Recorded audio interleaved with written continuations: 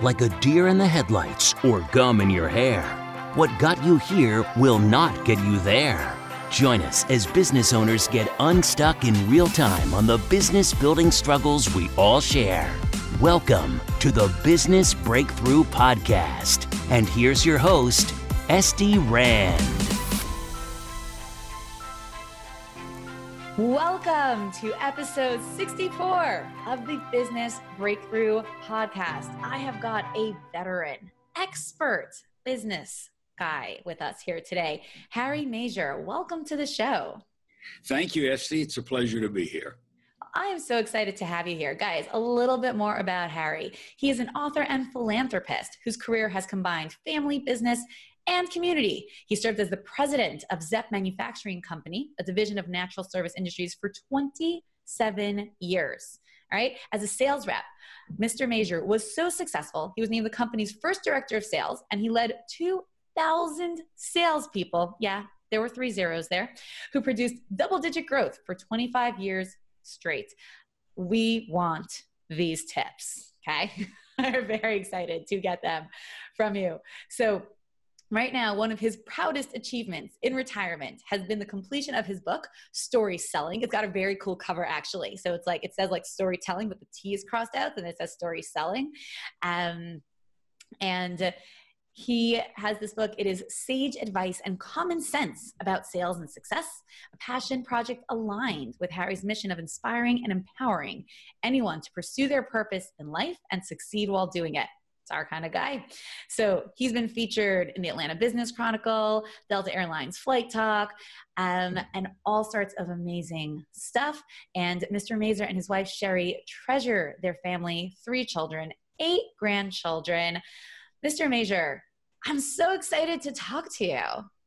Well, I'm tired of listening to what you just read there. I mean, it's been a great journey. I love life every day. I try to live it to its fullest. I love it. And, we have so many people on the show, who are of a younger generation. But I personally believe there is so much wisdom in speaking with people like yourself who have been there, who have seen the evolution of the world, and who know things other than how to push buttons to make things work, but the real wisdom, the real strategies. So before we kick off and learn a little more about your story and your book and your advice, I would love to just pick up one piece about story. You crossed out the T in telling and made it selling. I would love just to kick off. Tell me why. What was the thought there that we're trying to communicate? Oh, uniqueness, differentiation. In sales, I tried to teach for years that there's no such thing as a commodity. You must find a way to differentiate, to be yourself, to be unique. So even with the cover, we try to make it unique and different. Storytelling, everyone has talked about for years, and it's a part of growing up. Every child says, Daddy, Mommy, tell me a story. But story selling hopes to indicate to people that stories do sell. It's an effective communications tool. And if you can blend not just facts and figures, not just features and benefits, but if you can blend in a story that's real, that's palpable, that tells the story that you're trying to portray or convey, that's what the book is intended to do. There are 50 stories, each with a definite intent. Some are about pure sales, and some are about motivation. Some are about enthusiasm. Each stands on its own. Takes about an hour and a half to read the book. And it's a fun read, I hope. And it's one that the narrative, each story stands alone. So you don't have to say, where was I? Did I lose my place? You can pick it up anytime and read a story and hopefully gain a lesson from storytelling / selling. Love it. Absolutely love it.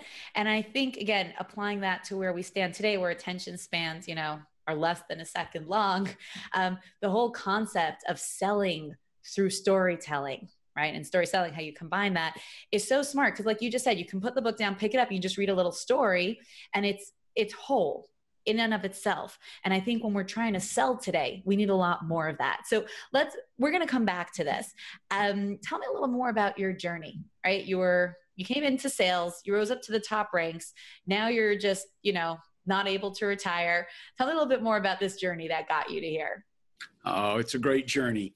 I was born and raised in Atlanta and always sold something. Coca-Cola's from a Coca-Cola stand in my front yard, football colors on football weekends with the school's emblem, a little bit shoes, shirts, anything for weekend or Saturday jobs as I was coming up. And I did 3 or 4 things before I ended up with Zepp. I was a brain surgeon. No, just kidding. A brain surgeon. But I sold insurance. I worked in the grocery business. I was in the laundry business. And through a brother-in-law who was friendly with the president of then Zepp, that was an independent family-owned business at the time, I joined Zepp. Zepp liked me. I liked Zepp. The founder and president and ultimate chairman of National Service Industries, a gentleman by the name of Irwin Zabin, was my boss and buddy and mentor and friend. And we spoke every day for 50 years, and he made me president when I was too young to be president. I was 35 and had a wonderful run and loved it every day. I mean, 2,000 people give you a challenge, plus another 1,000 internal people from manufacturing, distribution, accounting, all the other functions of a business. But the reps are the ones keep you on your toes, men and women, in a commission-oriented business that, you eat what you kill, and they worked hard with no constraints or restraints, and it was fun and friendly. We didn't take ourselves too seriously, even though we took what we did very seriously. People say, as I used to say, selling Zepp products is not a life or death matter. It's much more important than that. So anyway, we sold industrial maintenance materials, waxes, cleaners, deodorants, disinfectants, insecticides, anything to keep the world cleaner, healthier. And I had the great fortune to have led that company through its international expansion and through its multi-plant locations, a couple in Canada, 5 in the United States, and 40 plus distribution branches. It was a good run and a wonderful experience. Amazing. So I'd love to drill down a little more what it means to recruit and manage a sales team. What it meant for you, because I think so many of our listeners in small business, listen, to run a business, as I'm sure you know well, you got to be able to sell, right? Especially when you're kicking something off. But as business grows, some people were never really great at sales and they want to hire it out. And then you've got on the other spectrum, those of us, including myself, who are really good at sales, who are like, well, how can I ever replace me? How am I going to find? So talk a little more. What did you guys do to recruit, to manage, to train your salespeople in this massive company, which is not selling anything glamorous? It's not selling anything really exciting. Like, I feel like this, if we can master this, we can sell anything. Very good questions there, Esty. Salespeople are not born. You don't pick up birth announcements and see "born today" a salesperson. And it's not that you have to be a song and dance person. You don't have to be filled with personality and telling stories and jokes, going against the premise of my book, story selling. But the point is, it is a trial and error. It is both an art and a science. You have to be willing to fail. First question I would ask when I interviewed someone is, would I buy something from this person?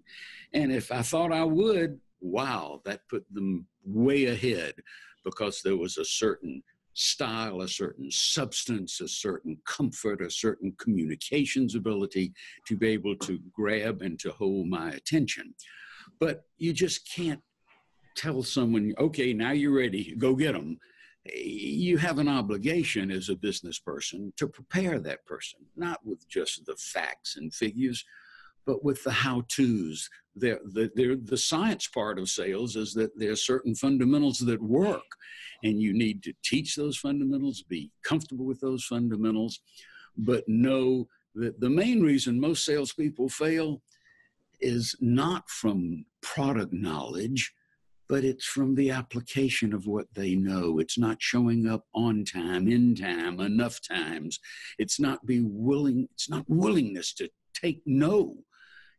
So many salespeople don't ask for the order because they're afraid someone's going to say no. That's failure. So they can't be a salesperson then. They not for long. So if you don't ask, you don't get. The old story, it's not how many times you get knocked down, it's how many times you get back up. So the point is, a salesperson must have certain components. Obviously, they must know what they're doing. They must have purpose. They must have passion. They must have persistence. They must know that their work will be rewarded. They must believe in their product. If they don't, they really ought to be doing something else. And as I say, this is not rocket science. It's a matter of having a plan. I always joke, success is based on having a plan and not quite enough time to do it, because that translates into action. And so much of sales is dependent on action. These are such great lines. I love these. You know, guys, I want you to all remember, like, would I buy something from this person? That's such a great marker. And I love that, having a plan and not quite enough time to do it, meaning not having time to do it, but just not quite enough, that it gives you that little spurt to get in there. And in the middle where you said, you know, so many salespeople are afraid to hear a no. I feel like then they're not a salesperson. The essence of sales is you're going to hear no way more than yes. For sure. You just have to know that no means not no, it means not now. You haven't done enough to convince that person that the time is now. So you have to go back, dig in, see what did I overlook, and what are you asking that I haven't answered? Why have I not convinced you of the benefits and merits of this product or service for you and your business? And so don't take now as, it's over. It's just one more little stumbling block or stepping stone, whichever you choose to envision it being. I like stepping stones better than stumbling blocks. I like stepping stone, but where do you draw the line? You know, now with online marketing, forget about it. But again, you're from the age of classical direct sales. You're calling, you're going door to door. Where do you draw the line between persistent and harassment? Oh, it's a very good question. And again, there's not a hard and fast rule. You have to listen. So many people don't listen. Many people, the only reason they listen is because they know it's their turn next. You know, not a good reason to be a listener. But if you sense that the prospect or the customer is impatient, is saying that's enough, whether he says it directly or not, then you know it's time to fold your book and say, look, yeah, I'll be back in 30 days. I want to bring this to your attention. In the meantime, I'm going to leave you this little brochure, or you'll send a follow-up note or email or whatever to that person to let them know it's not over. It just wasn't now. And the point is, no hard and fast rule.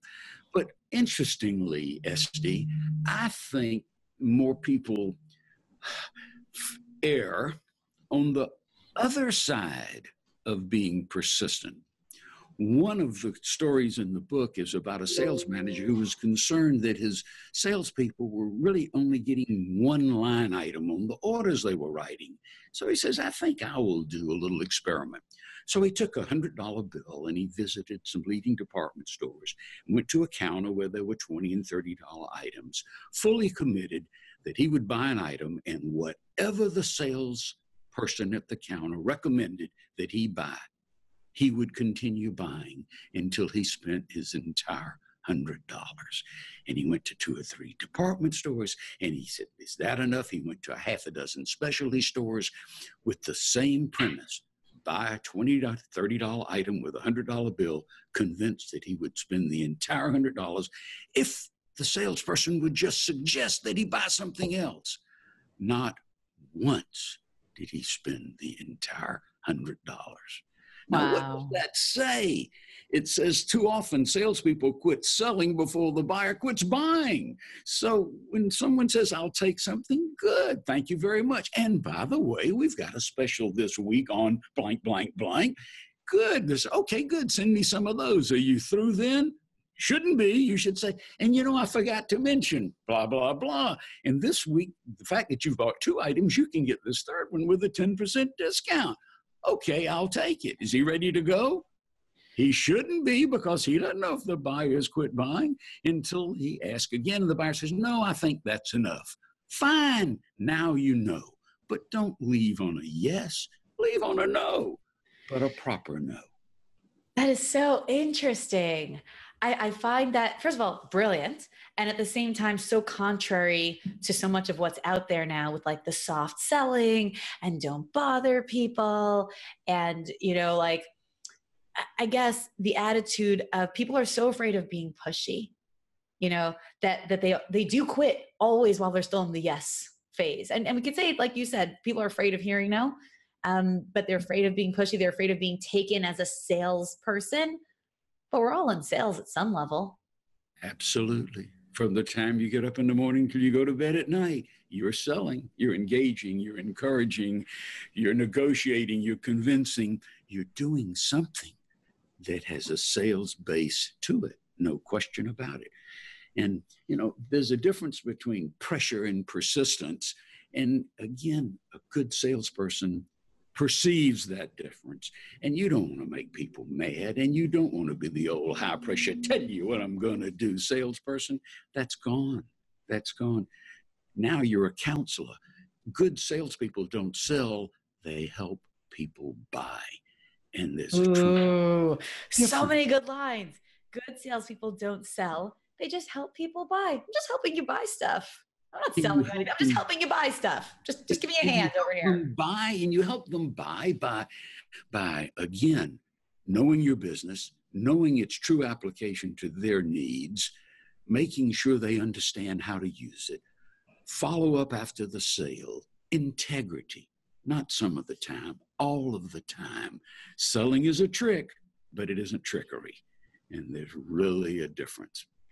I love that. I always say marketing is manipulation, but manipulation is not bad. It means to form. You can use it for bad, but you can use it for good. And I'm going to use your line too. Selling is a trick, but it's not trickery.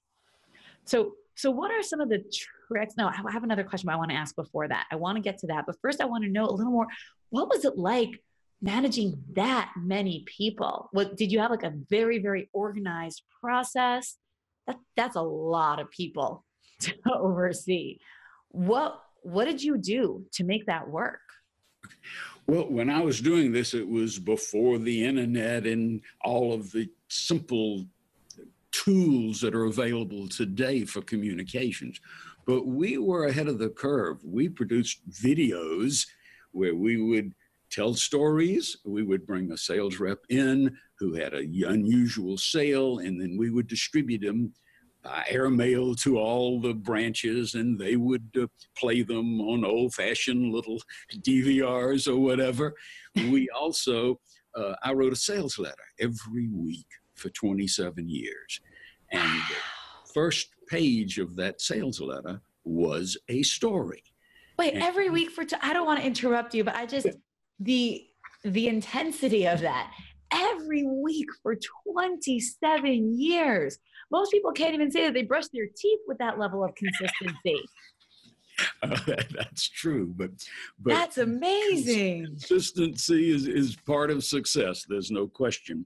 And the first page was a story, so ideally motivational. The second page was usually something happening around Zeppelin, a price increase, a product introduction, a discontinuation, or whatever. And each letter ended with a little box at the end with a Harry's Hint tagline. And in it was a little adage, a little saying. Some I would make up, some I stole off of church bulletin boards, some I, just found somewhere and amended or modified. Little catchy phrases. I've used 2 or 3 with you today, like selling is a trick, but it isn't trickery. Right. But the point is, the reps used to always joke with me, Harry, I don't read those first couple of pages of junk.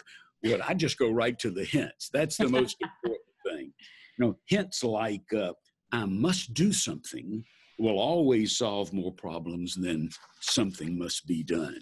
Ooh. Or Hints like the safest gamble of all is to take a chance on yourself, or fight truth decay.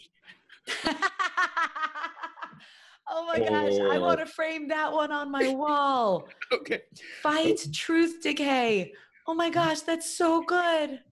When you put a limit on what you will do, you put a limit on what you can do. Just hints like that sort of gave them motivation, a smile, and they loved them for years. The thing to try when all else fails is again.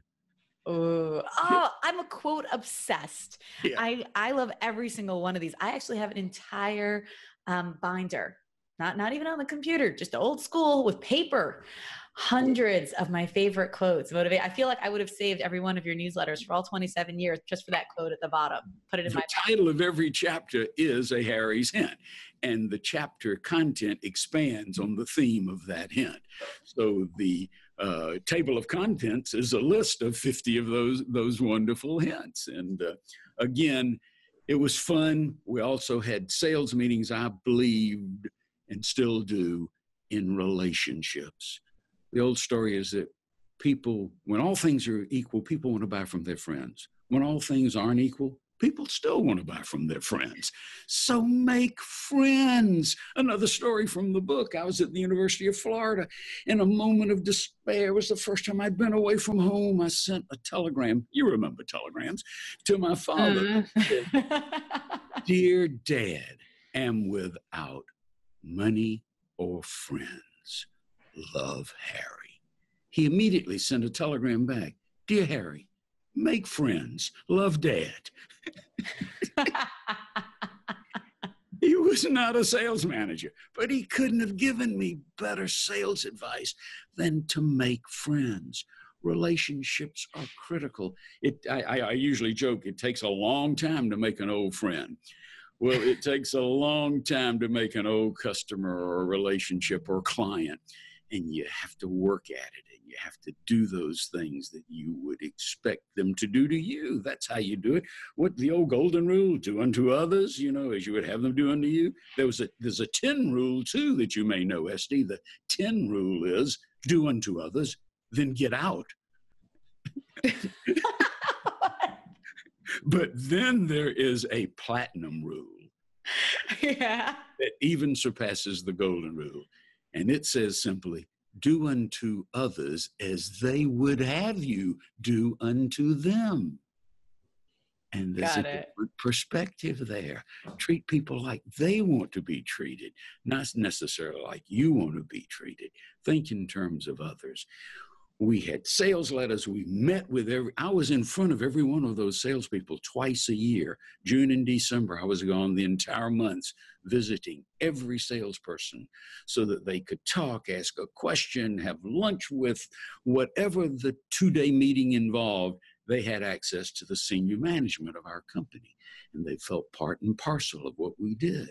Was it tough? Was it hard? Did you get complaints you never anticipated or wanted or should never have gotten to you?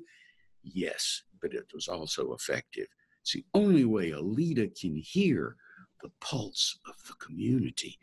The day I became president, Old Salt sent me a little note, said, "Congratulations, Harry. Today you're president. You will never hear the truth again." You are full of so many good lines. But I think that this is so important because very often, especially in small business, we're so focused on the client and the customer acquisition that people forget to focus on their team management. Sometimes they don't have very good teams because of that. And I think this idea, again, we're teaching it as sales to the outside. I love how you called it the tin rule, like as in like cheap aluminum, do unto others and get out. You know what it reminds me of? They say a good friend will give you the shirt off their back, but a great friend will go get you a clean one. Ah, I love that. See, here we go. I We'll write the next book together. together. The next book we will co-author. I'll pull out my book of quotes so we have chapter titles. Yeah. Love it. So the whole idea of doing this for your staff, right? Not just treating them how you want to be treated, but treating your staff as they would want to be treated, building that relationship with them. Like you're saying, you're visiting them, no matter how big your team is, everyone's got the bandwidth to have some level of personal connection. with the people that they Absolutely. directly manage. Very important, critical to success of an organization. You know, the old story, happy wife, happy life. You Yeah, know, I've heard that. Try to tell my hap- husband. I don't know. yeah, happy employees make for happy customers because there's an attitude and an enthusiasm that's just critical to those relationships. And so treat your customers fairly, treat your employees fairly, and success will be yours. For sure. I know people sometimes ask me because my team is all virtual. I actually don't have anyone in person in my office. Everyone's remote. Mm-hmm. Our clients are all over the world. Our staff is all over the world. And he'll say to me, but what about the relationship? I said, I have a relationship with my staff because I care about them. I know. I may not know what's going on day to day because I don't see them, but I know what's going on in their lives. I know if they're moving. I've had people who've had staff, they didn't even know if they were moving houses. How could you not know someone's moving house? Oh no, that's so important. There's an old story that says people don't care. They don't worry about how much you know. They want to know how much you care. Yeah. And there's a big difference in what you know and what you care. And you don't need to tell everything you know to people, but they do need to know that you care about them, their business. How does it affect them?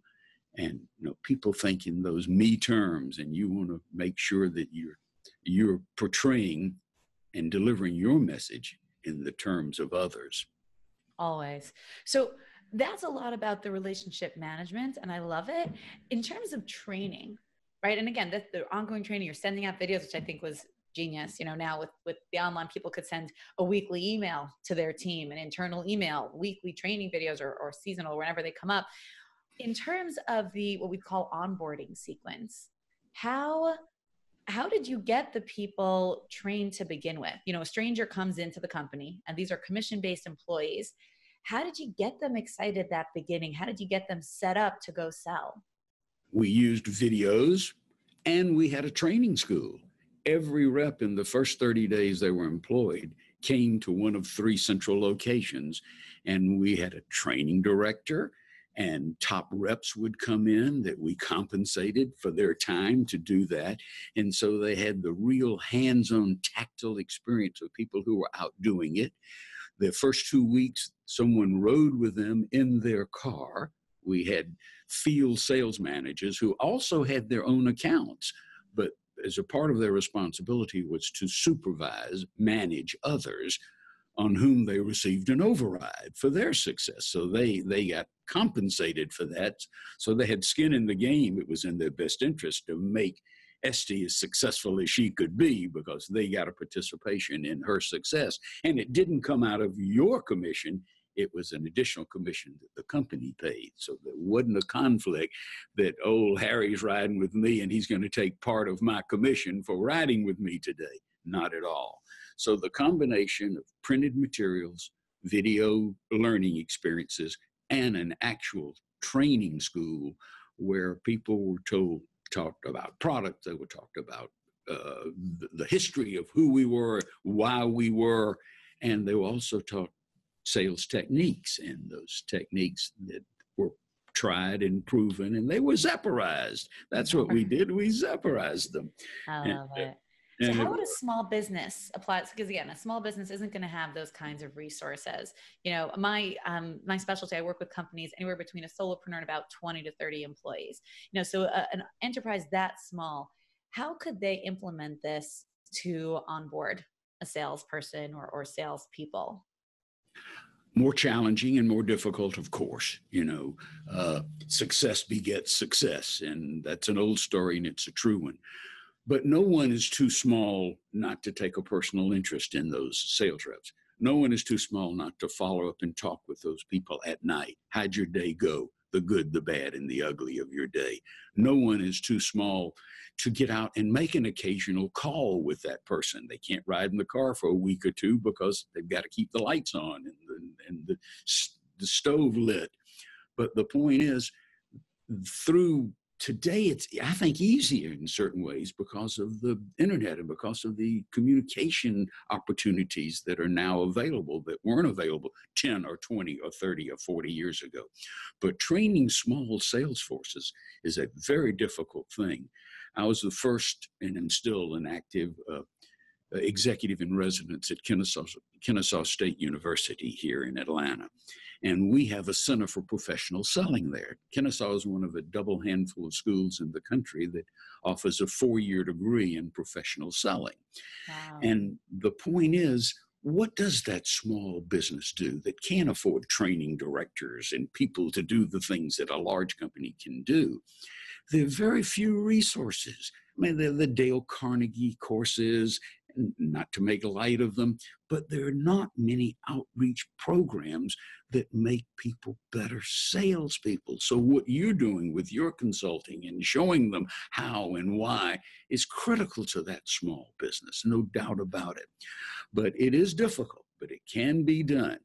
You need to make sure you communicate with them morning, noon, and night, whether it be emails, whether it be letters, whether it be Twitter. I don't care what. You've got to stay in front of your reps, and you've got to be accessible. So many people build barriers that shouldn't be built. And if you're not willing to be, salespeople that won't put their home number on their card, they can't work for me. If you're not going to be accessible to your customers, the most important thing of a business, any business, is not return on sales or return on assets. It's simply to please your customer. That's where success starts. And for that person, that rep is his internal customer. And if you don't please that customer and answer his or her questions and be responsive and be enthusiastic and be supportive, shame on you. You're entitled to lose those people. Selling is difficult. With all of our sophisticated programs, if we could keep 1 out of 3, we did backflips. We just knew that it's a high-risk business and that many people were not going to make it. They were uncomfortable. They couldn't make those calls. They couldn't follow up on leads. They didn't have the discipline. Again, if I had to give you 2 words that I think are the watchwords of success, they are self-discipline. You must have the commitment to get up, to get out there, to continue learning, to lick your wounds, to keep going when so many people don't. And that takes discipline. And so few people have it. So is that what we look for? Because again, like you're saying, it is much harder on a smaller scale. And I like how, you explained to pare it down, right? Take the same kind of principles, the availability, the shadowing, the communication, the availability. And a lot of small business owners, they hire someone, they're like, okay, go, good luck. You do sales. It's no, you got to be there for them. You got to support them, got to train them whenever they do need training in and guide them. What should people look for? Because again, in a big business, like you said, if you keep 1 out of 3, you're thrilled. In a small business, if you keep 1 out of 3, you're broke, right? We can't afford to do that. So what would give people the best bet, right? And again, like you just said, resilience and the ability to keep going and all of that. But, someone doesn't walk into an interview and you say to them, well, do you have the ability to keep going? They say, sure. No one's going to say no. What should someone look for when they're hiring? Well, I liked competitiveness. What had that person done before? Well, did they play high school or college athletics? Were they Cub Scouts and Boy Scouts and Girl Scouts? And were they an Eagle Scout?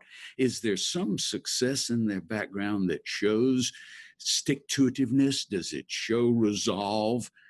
You have to be careful in employment decisions. We also used industrial psychologists, and we had tests that we would administer to people.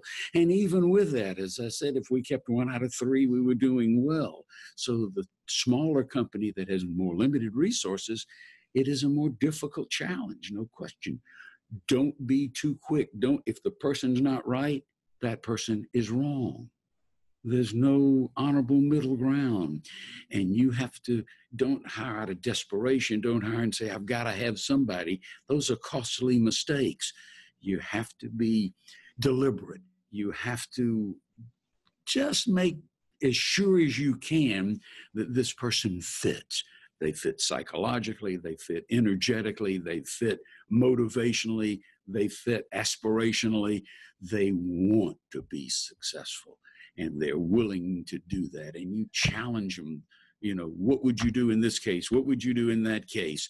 And if they don't pass that test, if you wouldn't buy from them, don't employ them in sales. Love it. Love it. This is gold. This is, again, platinum. This is amazing. So what are you up to now? You've had a long journey now. You said you can't manage to retire. So what is it that you're involved with these days?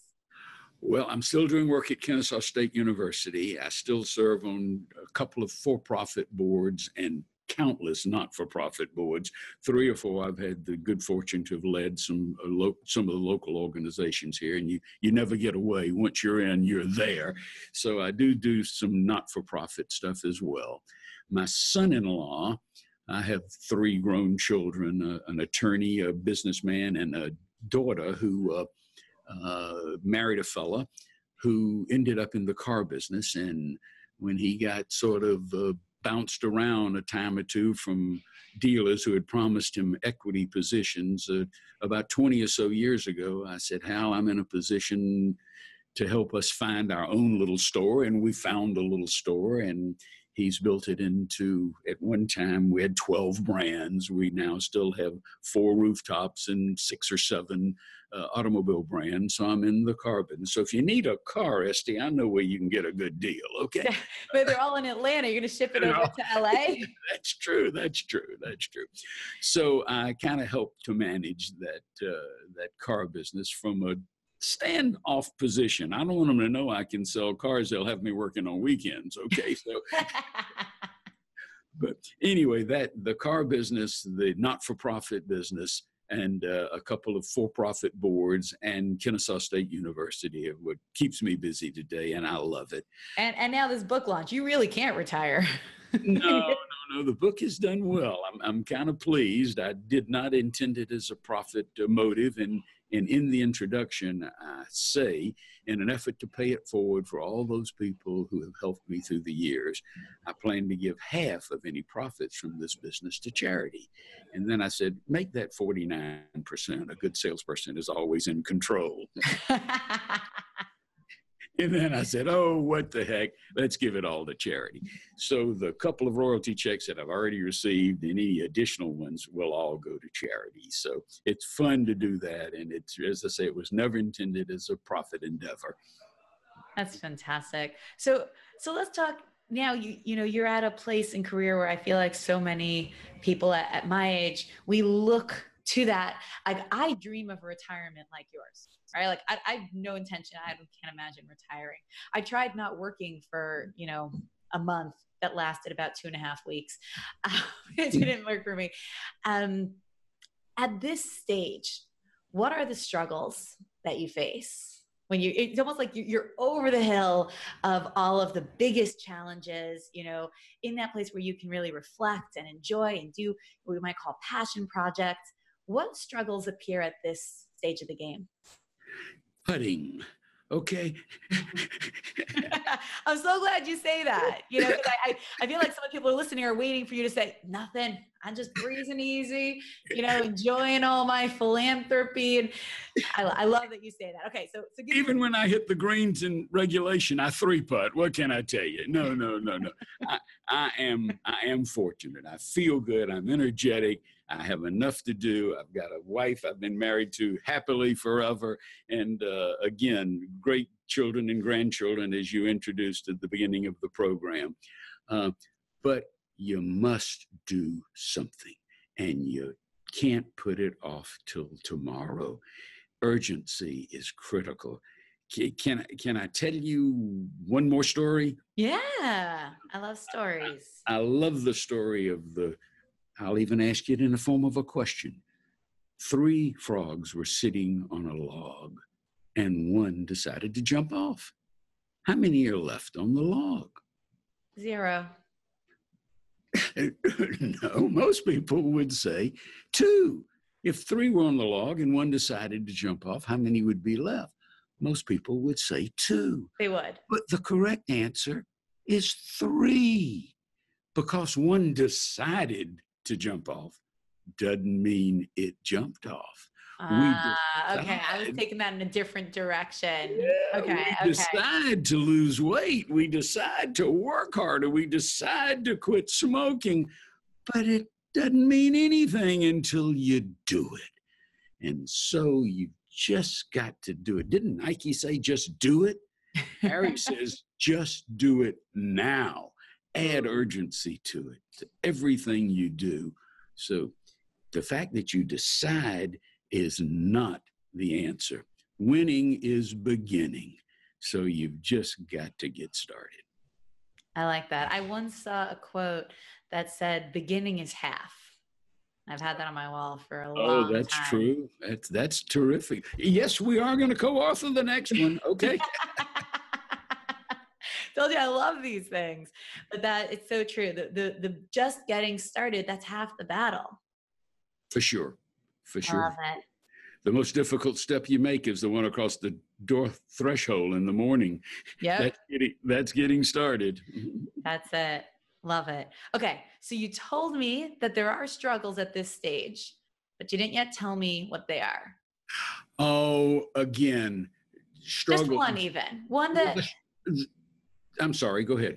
I was going to say one that you think people who are in business now could relate to, could learn from. I think the struggle that many people face and many businesses face is summed up again with a simple saying, good enough instead of good. Okay. Some people sell themselves short. Too many people do. And they say, this is good enough. It's not good enough. You can't stay still. You're either waxing or waning. You're getting better or you're regressing. So again, a struggle that every business faces every day is improvement, constant, continuous improvement, being better tomorrow in everything you do, in your relationships, in your awareness, in your responsiveness, in the appearance of your business, a dozen things that you can do better. Good enough is not good. I like that. See, I got another one for you, a mirror quote. Life is a downward escalator. If you're not going up, you're going down. Oh, that's true too. Yeah. I like these visuals. I had a friend. So what should someone do then? What should someone do? Because I do hear that. And I think, again, it happens also in small business where I've seen it with my clients where you're pushing. And then you get somewhere. You're like, oh, I got somewhere, and people, they get complacent there because it was good enough. So what does someone do to get out of that? Well, success is a journey, not a destination. So again, you get out of that with that self-discipline and that self-motivation and the fact that good enough is not good and that success is a journey. It is a continuing journey, being better tomorrow than you are today by continuing to learn, by continuing to improve procedures, by being more sensitive to the needs of your internal and external customers. Again, all of those things that are so critical to success are there if you'll just use them and realize that there are no shortcuts. Easy street's a blind alley. Ooh, so many good lines. Easy street is a blind alley. I love all of these. That's such a great point to wrap on. So where can people go to get your book and to check you out? Oh, thank you. I thought you'd never ask.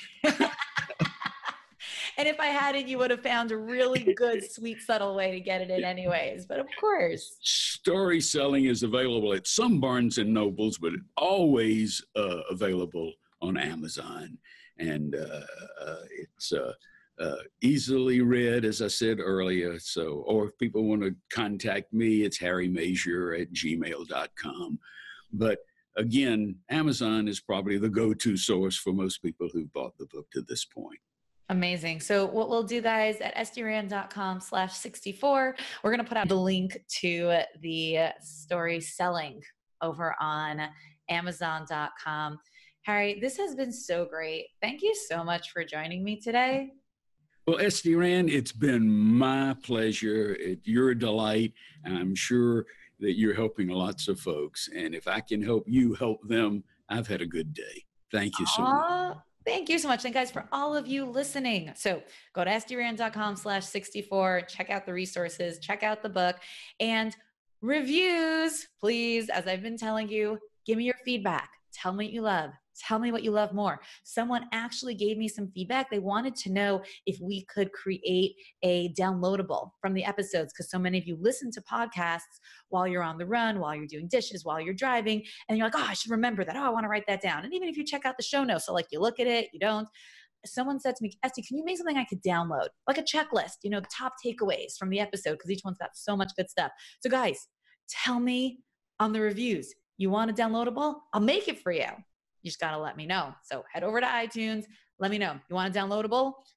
It's yours. We'll even do it backwards starting from this episode. All right. And we will catch you next week.